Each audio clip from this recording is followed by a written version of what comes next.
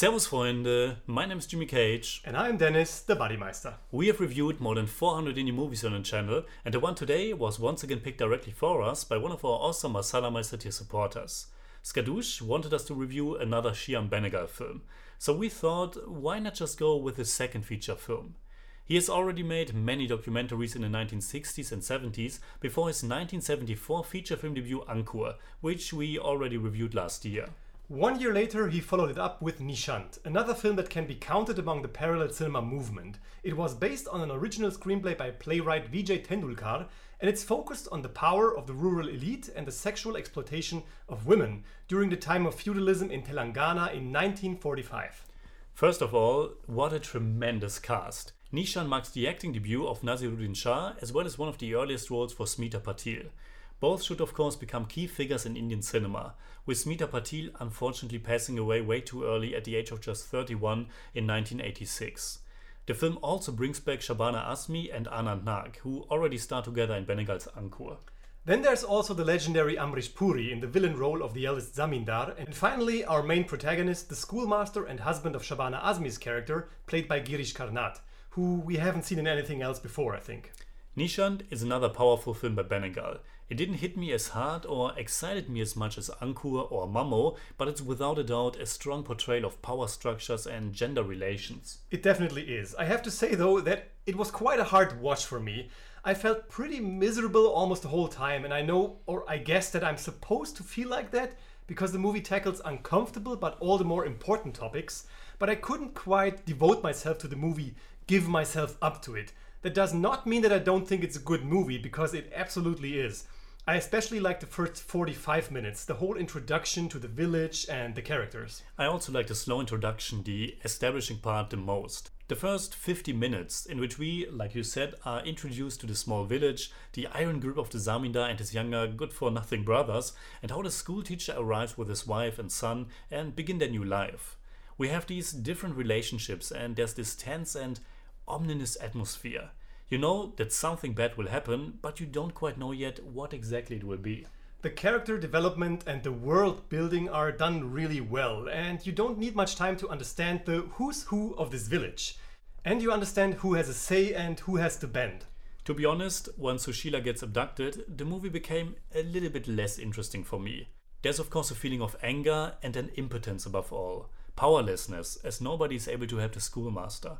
My problem with this might primarily stem from the movie's age, or that I have seen a lot of similar things since. It was just very obvious that we would now go through the typical notions of everyone, every authority, every faction that is usually there to help people, not being able to do anything just because of the immense power and influence of the Zamindar. Yeah, so it's not like you don't get where I'm coming from when I'm saying that it was a hard and somehow miserable watch for me. No, I absolutely get you, but for me it wasn't miserable or anything. I just lost interest a bit, because I've seen a lot of movies that tackled similar topics in a similar way. And thankfully, there's still more to Nishant than that. For example, the dynamic with Smita Patil's character Rukmani. She has to deal with the new situation that there's another woman at her home now. The different dynamics between the characters are really what makes this movie for me. Besides the great acting, of course, which comes naturally with that. The way the three brothers act, the way Vishwam, played by Naseeruddin, is kind of like the more reluctant brother, whereas Anjaya and Prasad are full-blown bullies. And how they all buckle as soon as they face the oldest one, Jagirdar. And of course, the interactions with the women in their house and how Sushila kind of changes after some time is really interesting and also disturbing. I also really love the small scene that shows us how the schoolmaster has to take care of his son now. Something that was mostly, or perhaps always, done by his wife before. It's almost shot for shot the same scene that we see at the beginning of the movie, only with him instead of her looking after their son in the morning. That was quite touching. I agree, that's a great scene. Particularly because it evokes this strange feeling of everyday life and daily routine amidst a great tragedy or shock. Life has to go on no matter what, especially when there's a young human being you have to take care of. Now, the ending of the movie certainly delivers a punch and walks on that fine line of being kind of cathartic and being very tragic at the same time.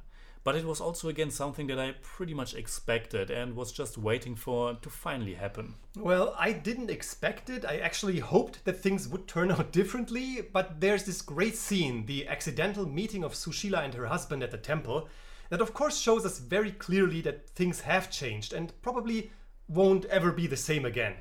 Nishant has a certain kind of atmosphere that really gets to you. A part of that comes from the heroine characters. Jagirda, Prasad, Anjaya and Vishwam.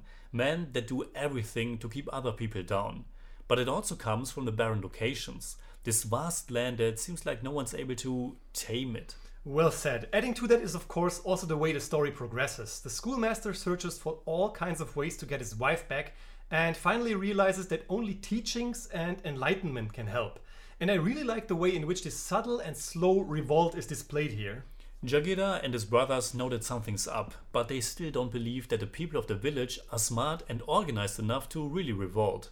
It's pure ignorance. And the way they get what they deserve hits hard, especially because you quickly realize that things get out of hand with this mass revolt.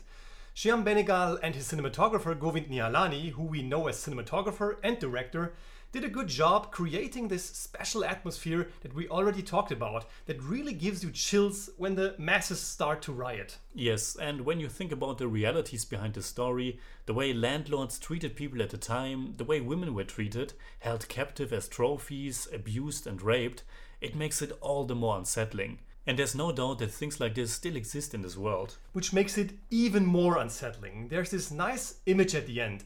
A boy walks through the villa of Jagirdar and his brothers and sees all the carnage and the bodies.